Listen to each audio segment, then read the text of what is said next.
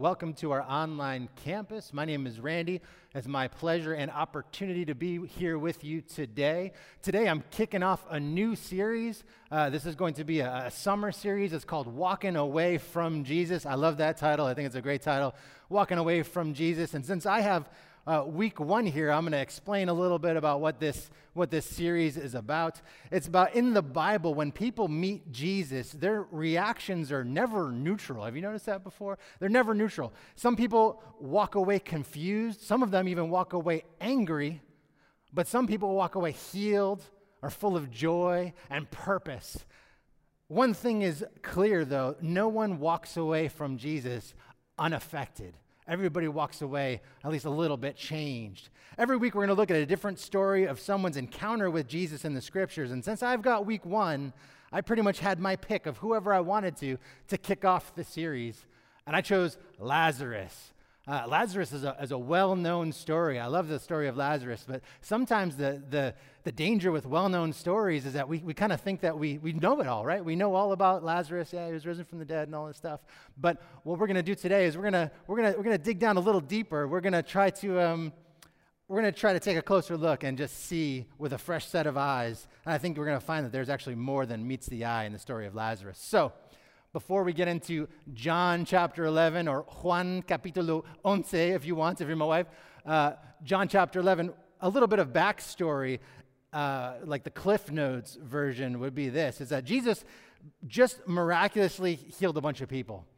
In the last couple chapters, he healed a guy that was born blind, and the Pharisees and all the people are up in arms about it. He did more miracles and healed more people. And the long story short is that even though he healed a bunch of people, there were still people trying to kill him anyway. So Jesus ends up leaving town and gets away from those people that are trying to kill him, trying to stone him to death. And when he's leaving town, it seems that the disciples are relieved, right? Like, their fate is tied to him, and if he's going to just be stoned in the middle of Jerusalem, it's like his disciples are all standing around with him, right? So when they leave town, the disciples are relieved, and we'll see that. It's kind of like a subplot in this chapter 11 here. We're going to bring that to light a little bit.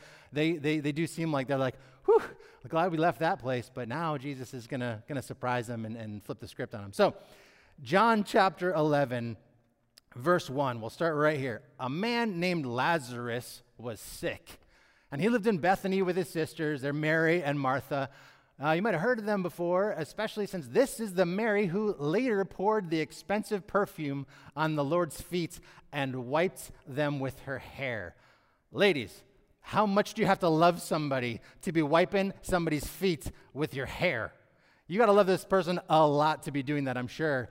And because this is the Mary that ends up doing it later, we can tell that maybe it had something to do with this story right here, because Jesus is going to do something miraculous for her family and for her brother, so much so that she is so devoted to him that she's going to do something so outrageous as pour a bunch of perfume on his feet and wipe it with her hair. That's devotion. That's dedication. That's got to be up there with just acts of love that you can do for somebody, right? That's outrageous. Anyway, so her brother is Lazarus, who is sick, and the two sisters, they send a message to Jesus telling him, Lord, your dear friend is very sick. So we can see that it's a dear friend. Like, they also have some history.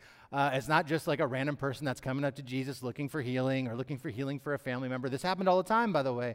Jesus healed plenty of strangers and people that he never met in his life before. He laid down his life for them.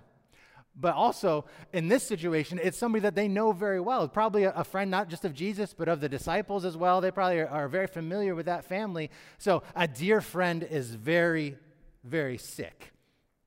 Now, it goes on, the next verse, verse 4. When he hears this, right? When he hears this, Jesus says, this sickness will not end in death. No, it's for God's glory, so that God's Son may be glorified through it. Glorified through his death, right? Now, Jesus loved Martha and her sister and Lazarus. So when he heard that Lazarus was sick, naturally he stayed where he was for 2 more days, right? Naturally, he heard that his dear friend, the people that he loved, were coming to him. They sent a message to him to ask him to come quickly because Lazarus is like deathly ill. And let me ask, if someone came to you and it was a dear friend of yours someone that you love very much, and they said, please, please, would you come? Would you come? Maybe Lazarus himself is even asking and has sent for Jesus. If someone sends for you and says, please come, it is the request of someone who is like deathly ill that you would come and be here, what would you do? I know what I would do. I would jump up and start running, man. I would go running to see my friend or see my family member, whoever it was that has requested me in their time of need. But we see that Jesus here doesn't do that. He does not do what comes naturally to us. He does something completely opposite. He stays where he was for 2 more days. Does the opposite of what you would expect. He took his time. We would come running. He took his time. And it's not the first time that Jesus does this. Jesus actually does this multiple times in Scripture. There's a story of a man named Jairus whose daughter was deathly ill as well. She's about 12 years old. Jairus comes running up to Jesus and says, please come with me, lay your hands on my child so that she would be made well. And Jesus says, all right, I'll follow you. And as Jesus is following Jairus, crowds of people are pressing in on Jesus. All these people are following him, trying to get their own healing, trying to get their own stuff. And that's where the story of the woman with the issue of blood comes into play. If you know your Scripture a little bit, she reaches out and touches Jesus and is healed. And Jesus stops and has a whole conversation. And all these people are pressing around him. And meanwhile, Jairus, who has stepped out and gotten Jesus and asked him to follow him to his house because time is of the essence here. His daughter is deathly ill. Jairus is off to the side, watching Jesus get mobbed by these crowds of people. And Jesus stops to talk to some lady. Now, of course, she had her issues. And of course, Jesus and her, that was absolutely amazing what he did for her in that moment. But I'm sure Jairus, as a father of young girls, I'm sure Jairus was freaking out and was like, come on, come on, come on, come on. Don't you understand? Don't you understand, Jesus? I told you were coming with me. It was going so well. Sometimes Jesus does the opposite of what we expect. It may not be on our time, but God is always on time, right? Today I want to share 7 lessons from the story of Jesus, and this is lesson number 1. It might not be on our time, but God is always on time. Of course, the end of that Jairus story is that Jesus ends up healing his daughter, and he raises her actually from the dead as well. It may not be on our time, but God is always on time. We struggle with this. The disciples struggle with this. The people around him struggle with this. Maybe even Lazarus was struggling with this. Maybe Lazarus knew that they had sent messengers to Jesus, and as he is laying in his bed dying, he's just waiting, and days are going by, and he's waiting for hearing the footsteps of Jesus come into the house. And maybe his hope is there and it's vibrant the first couple days. Oh, Jesus is coming. I'm going to be all right. Jesus is coming. But as he gets sicker and sicker, and as kind of the light dims and dims and dims and dims and dims and dims, does the doubt creep in? Does he really love me? Is he really coming? I thought we were friends. Lord, I thought I was your child.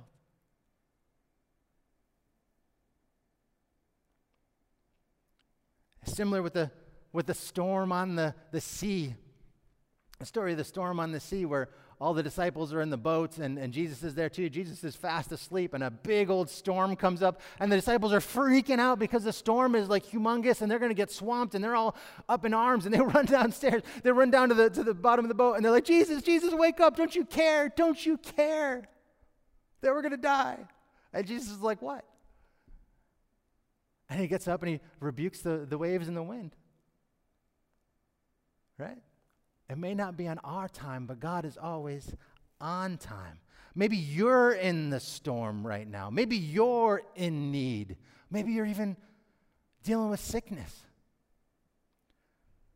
Trust in God's goodness, because if he is in you, if you have Jesus inside of you, he is in the boat with you. It may not be on our time, but God is always on time. So after 2 days, they decided they're going to go back to Judea, where they were just trying to stone Jesus. And we'll see the disciples are a little concerned about this. John 11:7. And then he says to his disciples, let's go back to Judea. After staying like 2 more days, let's go back now. Let's go back to Judea. And they say, but Rabbi, a short while ago, they were trying to stone you. They're trying to kill you. And now you're going back? And is this a real question, actually, or is this a little bit of a challenge by the disciples here? Right? This doesn't actually seem so much like a question. It seems like a little bit of a challenge. Read between the lines here. The disciples are probably scared, and not just for Jesus, but for themselves too. In fact, I think that we're going to know this a little bit more, judging in a few verses by what Thomas has to say as one of the disciples. I think it kind of reveals their heart. They might even be having some like side conversations about this whole thing. You want to bring us back there, Jesus? Back there where they were just trying to kill you and maybe us too, maybe us too, maybe us. A little bit of a challenge here. Maybe they're having conversations among themselves, right? You want to bring us back into the lion's mouth? And Jesus answers this little challenge with a kind of cryptic answer, right? He says, anyone who walks in the daytime, he says, are there not 12 hours of daylight? Anyone who walks in the daytime will not stumble, for they see by this world's light. It is when a person walks at night that they stumble, for they have no light. And it's like, Jesus, like, what does this even have to do with anything, man? We asked if you're sure that you want to go back to where they were just about to try and kill you, and you're answering like daytime, nighttime, like 12 hours, and what does that even mean? But again, we dial down a little bit into this word, and Jesus is you say spitting fire, right? He's bringing the facts here. He's bringing the deep truths here. Anyone who walks in the daytime will not stumble. This is not the first time that he's said something like this, because just 2 chapters ago in John chapter 9, he tells them something similar. He says, as long as it's day, we must do the works of him who sent me, the Father. Night is coming when no one can work. While I am in the world, I am the light of the world. He just told them that nobody can work at nighttime, but as long as it's daytime, let's do the work, right? Let's keep going. And then he says, I'm the light of the world. Basically, he's telling them, if I'm with you, who can be against you? Jesus is like, it's not my time yet. And if you're with me and we're walking in the lights, if I'm the light of the world and you're with me and we're walking together, then you are in the daytime. Nothing's going to happen to you. Why are you tripping about this whole thing going on in Jerusalem, people trying to kill me? It's not going to happen until my time. And nothing's going to happen to you either, because you're walking with me. You're walking with me. Jesus goes on even a little bit in the Gospel of Matthew, actually. He says that you are the light of the world. You, me, and all believers are the light of the world. What does that mean for us while we're alive? We are in the light. We are the light, actually, the light of the world. So we should be working, as long as we have breath in our lungs, we should be working and moving to advance the gospel of Jesus Christ, to do the good works that God has set before us to do as his children. We are supposed to keep going in the face of fear sometimes, even in the face of terror, in the face of all odds against us, all worries in our mind, stress and anxiety. Sometimes, what happens if I say this, or what happens if I do that, or what happens if I step out in faith and they reject me? What's going to happen? We got to stop. We got to refocus on Jesus and say, you're right. Jesus, you are the light. You've called me the light of the world because I have you in me. As long as I'm alive and got breath in my lungs, I'm going to bring that light with me. I'm going to bring it with me. I'm going to do what you have called me to do. Wherever you go, you bring the light with you. And until you sleep at the end of your days, until nighttime comes and the sun sets on your life, baby, keep going. It's daytime, and you got to keep moving. He's telling them, let's go. What are you afraid of? We're going to keep working the works of my Father. And that brings us to lesson number 2. And lesson number 2 here is that the love of God is bold. It's bold.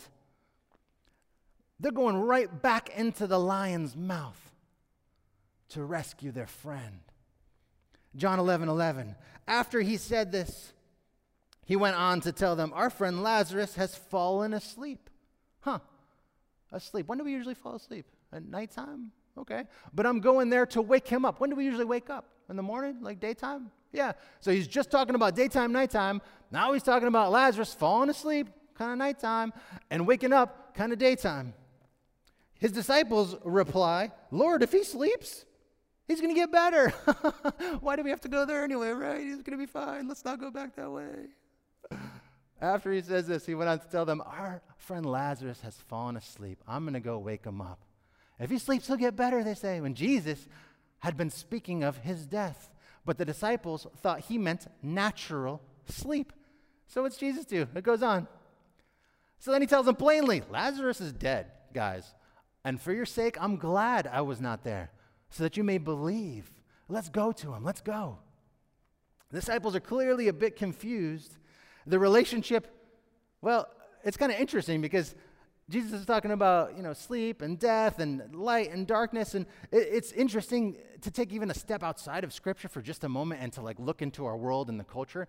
Something that is kind of fascinating is that throughout history, there has been this parallel. It's not just like a Jesus thing. It doesn't even just come from the Gospels. There's been this parallel idea of sleep being related to death, right?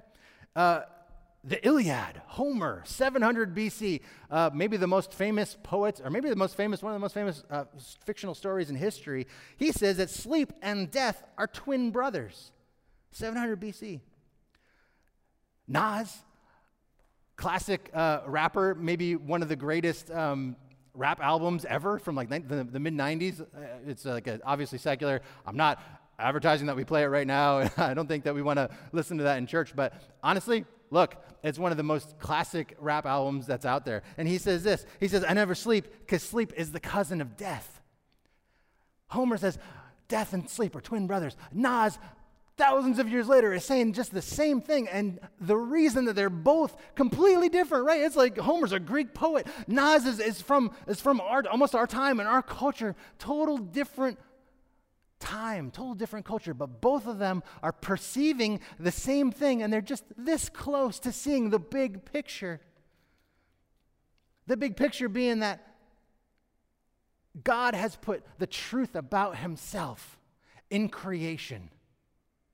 You can look at things like sleep and death and light and day, and they are not just sleep and death and light and day, but they are testifying. Creation is testifying about God. Creation is like the great evangelist. Romans 1:20 says it like this. It says, for ever since the world was created, people have seen the earth and the sky. Through everything God made, they can clearly see his invisible qualities, his eternal power, divine nature. So they have no excuse for not knowing God. That's what Paul said. Creation, the great evangelist. Sleep and death are related. The Bible refers to death as sleep multiple times. And that gives us hope that death isn't permanent. He's going to wake us up someday. That's the great hope of Christ, actually. Every night and every morning, we play a part of this cosmic drama. Even people that don't know Christ go to sleep at night and don't even realize that they're prophesying, that they're testifying, that their own bodies, sometimes against their will, are testifying about something about God's creation, something about God's character, something about a truth that's deeper than flesh and bone. Sleep and death. Sleep at night. If you really want to get into the imagery, sleep of course symbolizes death, and then the morning when you wake up symbolizes the resurrection of Christ. He's going to wake everyone out of their graves someday.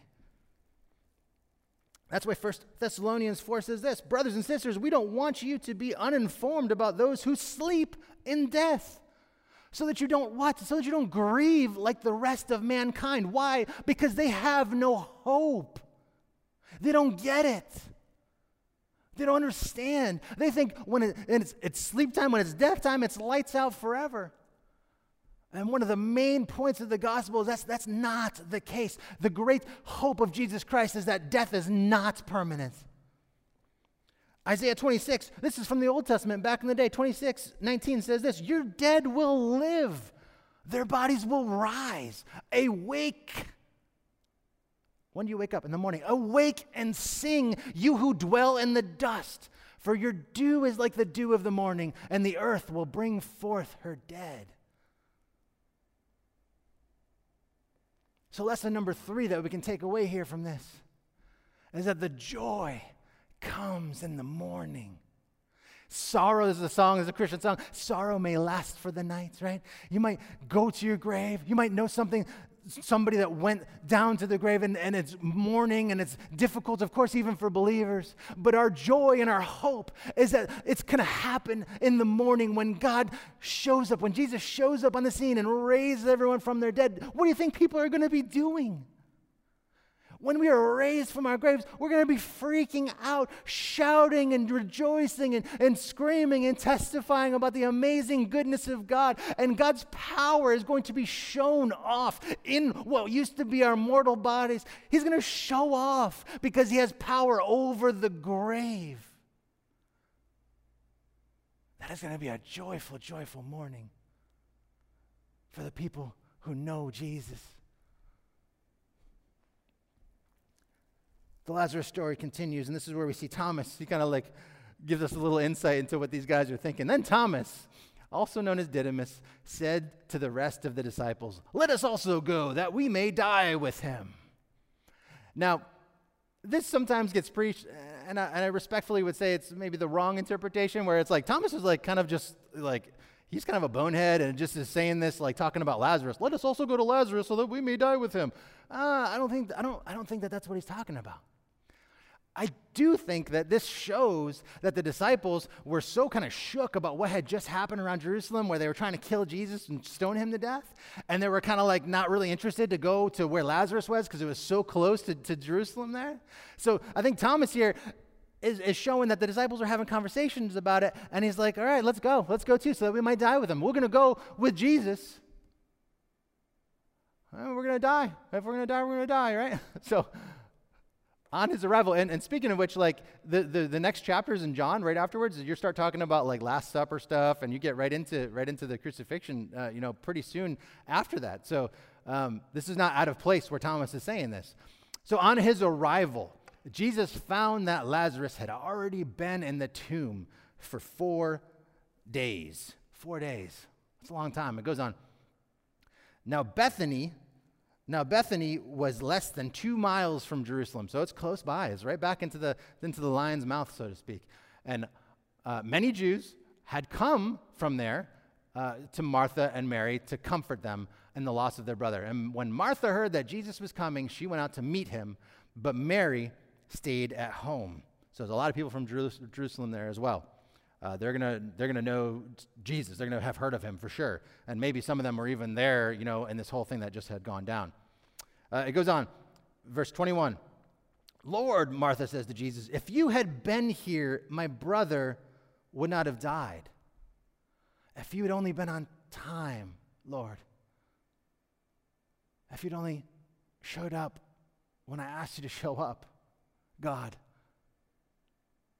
It's a little bit of an indictment, right? A little bit of almost like an accusation. Like, what took you so long, Jesus? Like, should we have sent for somebody else? No, we sent for you.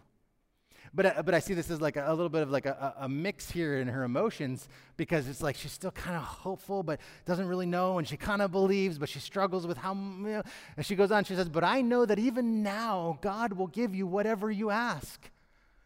And Jesus says to her, straight up, your brother will rise again. And Martha answers, yeah, I know he's going to rise again in the resurrection at the last day. She's so close. She's so close. And he says to her, she's talking about, he's going to rise at the resurrection at the last day. And his response to her is, I am the resurrection and the life. The one who believes in me will live, even though they die. And whoever lives by believing in me will never die. Do you believe this? And I think this is an invitation to us, and this is also like it's a little sharp here. Because do you believe this? You, like person that's watching this right now, do you believe this? He says, I'm the resurrection and the life. The one who believes in me will live even though they die. And whoever lives by believing in me will never die. Do you believe this, dear hearer? Because lesson number 4 here is that the resurrection isn't just a day. Jesus is actually like redialing her understanding of the resurrection here. It's not just a day. The resurrection is actually a person in Jesus. Jesus himself is the resurrection. When he comes back, it's not because necessarily it's the day that's the important thing. The important thing is that he comes back and death cannot stand before him. He is the author of life itself.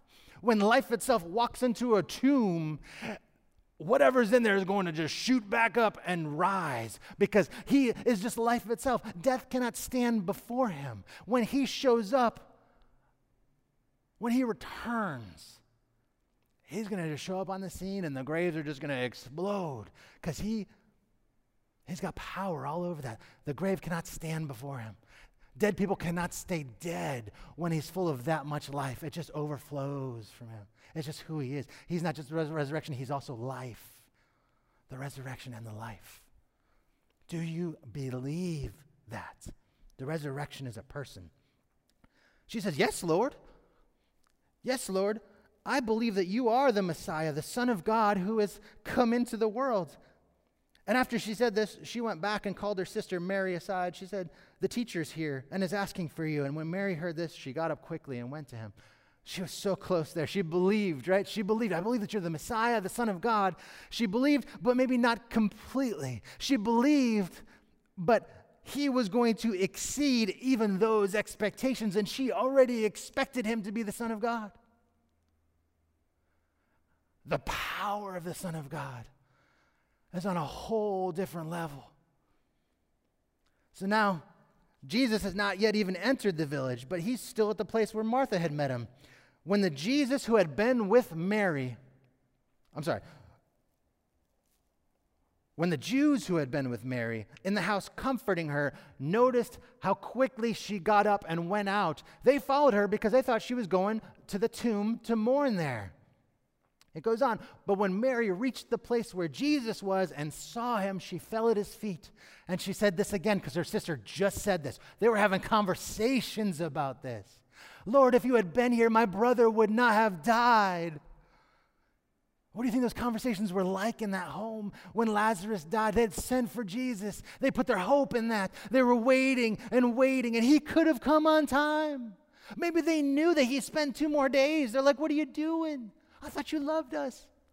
They are having these conversations because they're saying the same thing. Lord, if you had been here, my brother would not have died.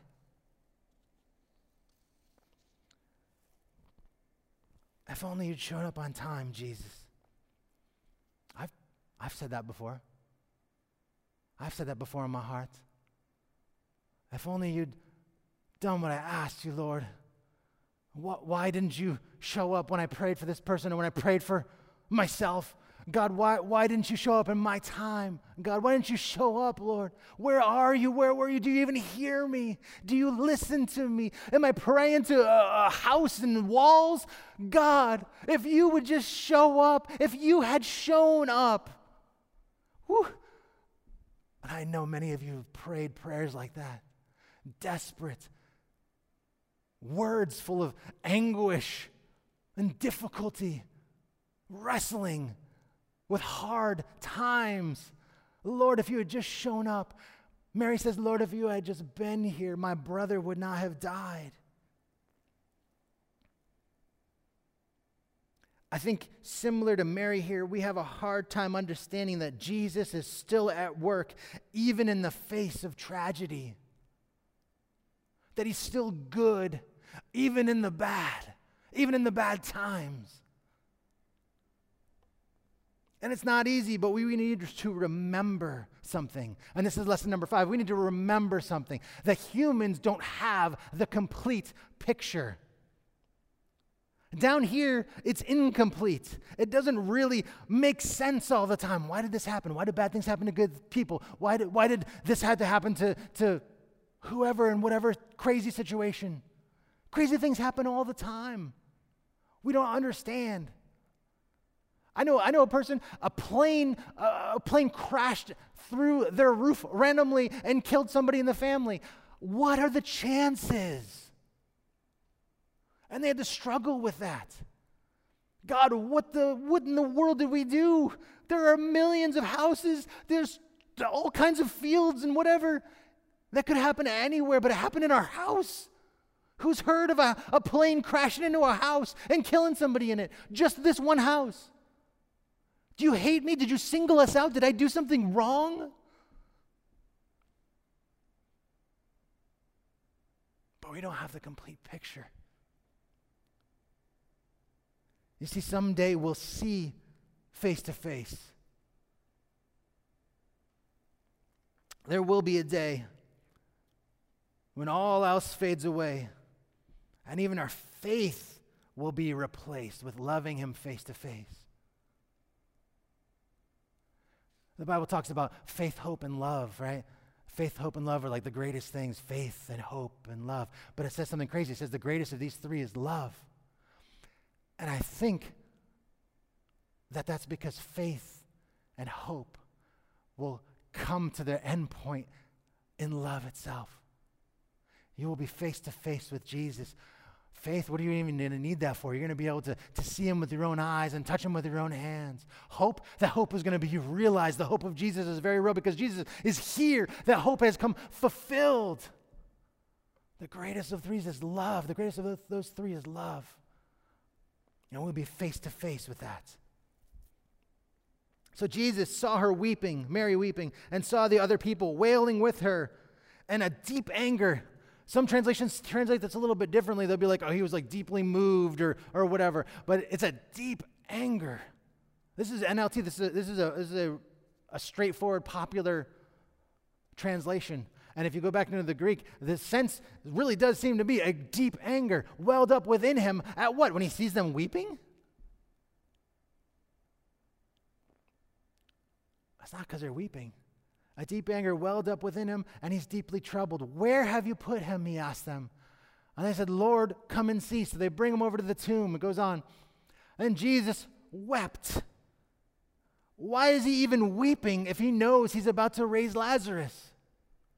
Why is he weeping? It's because Jesus identifies with human suffering, the suffering of his children, the suffering of his people. He identifies with all human suffering. But you and I and Mary and Lazarus and Martha, remember they were close friends, dear friends, beloved. You're the beloved of God. Jesus is deeply angry at the things that are happening to you that sometimes we blame him for, that you might even blame him for. I'm going to explain. Jesus weeps here, and the people who are standing by, they say, see how much he loved him. But some said, this man healed a blind man. Couldn't he have kept Lazarus from dying if only he had been on time? He's emotionally moved by identifying with human suffering. He sees you. If you are suffering, he sees you. He knows what you're going through. Lesson 6 is that God hates sickness and death. He hates him more than you do because he loves you and sees what those things put you through. And you are the beloved of God. He's deeply angry at sickness and death, and he goes to the tomb of Lazarus, and it says he's full of this deep anger. He's having his face off with death. He's rolling up his sleeves, and he's standing there in front of that tomb, and he's mad. He's mad for what sickness and death have done to this world.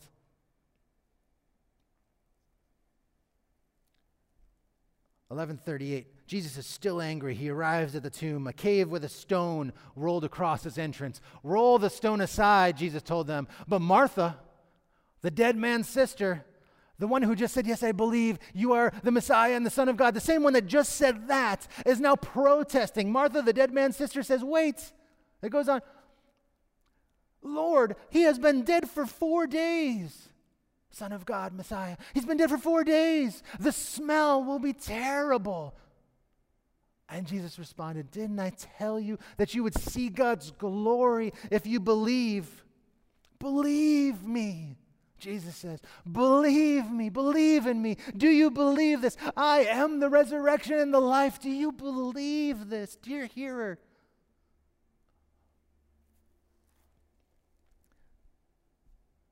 There's not a bird in all creation that perishes out in the woods somewhere that God doesn't know about.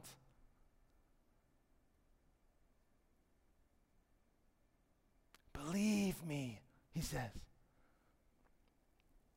It goes on, 11:41. So they roll the stone aside. And Jesus looks up to heaven and he says something interesting. He says, Father, thank you for hearing me. He says this in front of everybody. Father, thank you for hearing me. You always hear me, but I said it out loud. Why? For the sake of everybody standing here, so that they will believe that you sent me. And then Jesus shouts. And a lot of people have commented on this over the years, and they said, well, he had to say Lazarus to specify which person in the cemetery was going to come out, because if he just said, come forth or come out, the whole cemetery is going to stand up and come out. So Lazarus specified it. I don't know if that's true, but he specifies. He says, Lazarus, come out. And the dead man came out, his hands and his feet bound in grave clothes. Think like Egyptian mummy kind of. Not quite, but close. His face is wrapped in a headcloth. And Jesus told them, unwrap him and let him go. And I don't know about you, but if I was there and a dead man just walked out and he's still wrapped in grave clothes, and Jesus turns to me and says, go over there and unwrap him, I'm going to be like, me? Like, you want me to go to that guy? Like, I don't want to go over there. Unwrap him and let him go.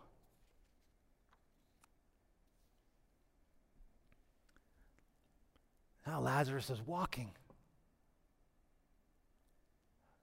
Lazarus walked away from this encounter alive, where he had been dead. His whole life was changed from death to life.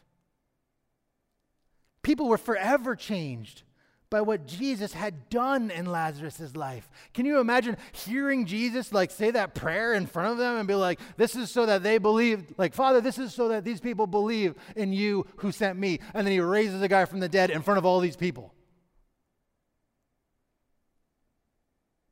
People were forever changed by what Jesus had done in Lazarus' life. And similarly, if you know Christ already, you are alive where you had been dead. Knowing Christ now, your whole life has changed, and you would testify to that, and you would say, amen. Now, God wants to use you so that other people are forever changed by what Jesus has done in your life. Be bold in your faith. Go for it. We got to stop caring about what other people think. We got to stop focusing on our issues and our problems and whatever, and put our eyes on Jesus, on that daylight, on that light itself, and say, God, that you would just carry me through. Help me to live for you and walk with you in a way that are going to call people to the understanding and the knowledge of you as the Lord. On the other hand, maybe it's you who are in the tomb right now. Maybe it's your faith that's in the tomb right now. Maybe your faith died due to something not being fulfilled in our time.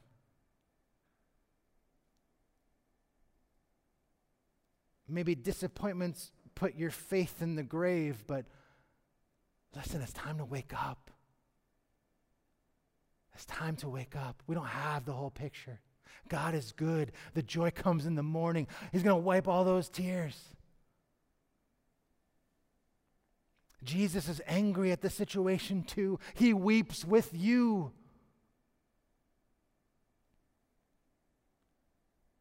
Lesson 7 here is that it's time to take off the grave clothes. If you don't know Christ, it's time to know Christ. If you believe, and it's not something that I can just like say and manufacture words and it sounded great, so you kind of bought it. That's not how this works. It's if the Spirit of God moves in you through a faulted man and the Scripture speaks and you're like, I don't understand what's happening right now, but something happened in my heart and I totally believe this because it must be God. That's how God works. That's how the Spirit of God works. You could be sitting there next to a friend and your friend is like, yeah, whatever, that was okay. But something happened to you. Let me tell you, it has nothing, almost nothing to do with me. I'm just trying to obey God and do what He's called me to do. And if God is calling you right now, then it's your responsibility to say, yes, Lord. And you take off those grave clothes, because when you accept Jesus, when you accept that He is the light of the world, that He is life itself, that He is the hope of glory, you pass from death to life. Something happens and you come alive. It's time to take off those grave clothes. If your faith has been shipwrecked because of disappointment, because of things that were not fulfilled, because of deep grief and sorrow and heartbreak,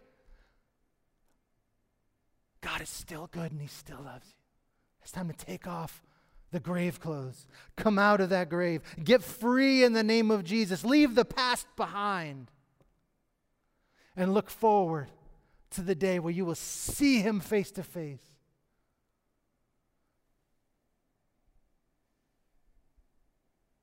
Lord, I just thank you, God. Father, I thank you, God. That you are amazing, Father. That you have put all this into order, that you have put all these, it's almost like hidden secrets and mysteries about yourself. You put it even into creation around us, even in the things inside of us and the things that we do every day. They testify about you. You are that amazing, God. Lord, you've made us in your image. God, we are image bearers. We carry that truth about you everywhere we go, whether we even know it or not, God. As humans, we do that. God, that you would speak softly to the people who have been wounded in church, who have been wounded in situations that were beyond their control, have been wounded, God, have been tempted, Lord, to blame you, God, for not showing up, for not changing outcomes of things. God, that you would speak to them, Lord, and call them back, Lord, invite them back, God. Not only would they rise from the tomb that they're in right now, where their faith has died, but they would take off those grave clothes of disappointment and tragedy. And someday, when they see you face to face, God, they will rise again in the morning of that great and amazing day, Lord. You are the resurrection and the life, God. Be glorified, Father, in that mighty name of Jesus, Lord. Amen. Amen.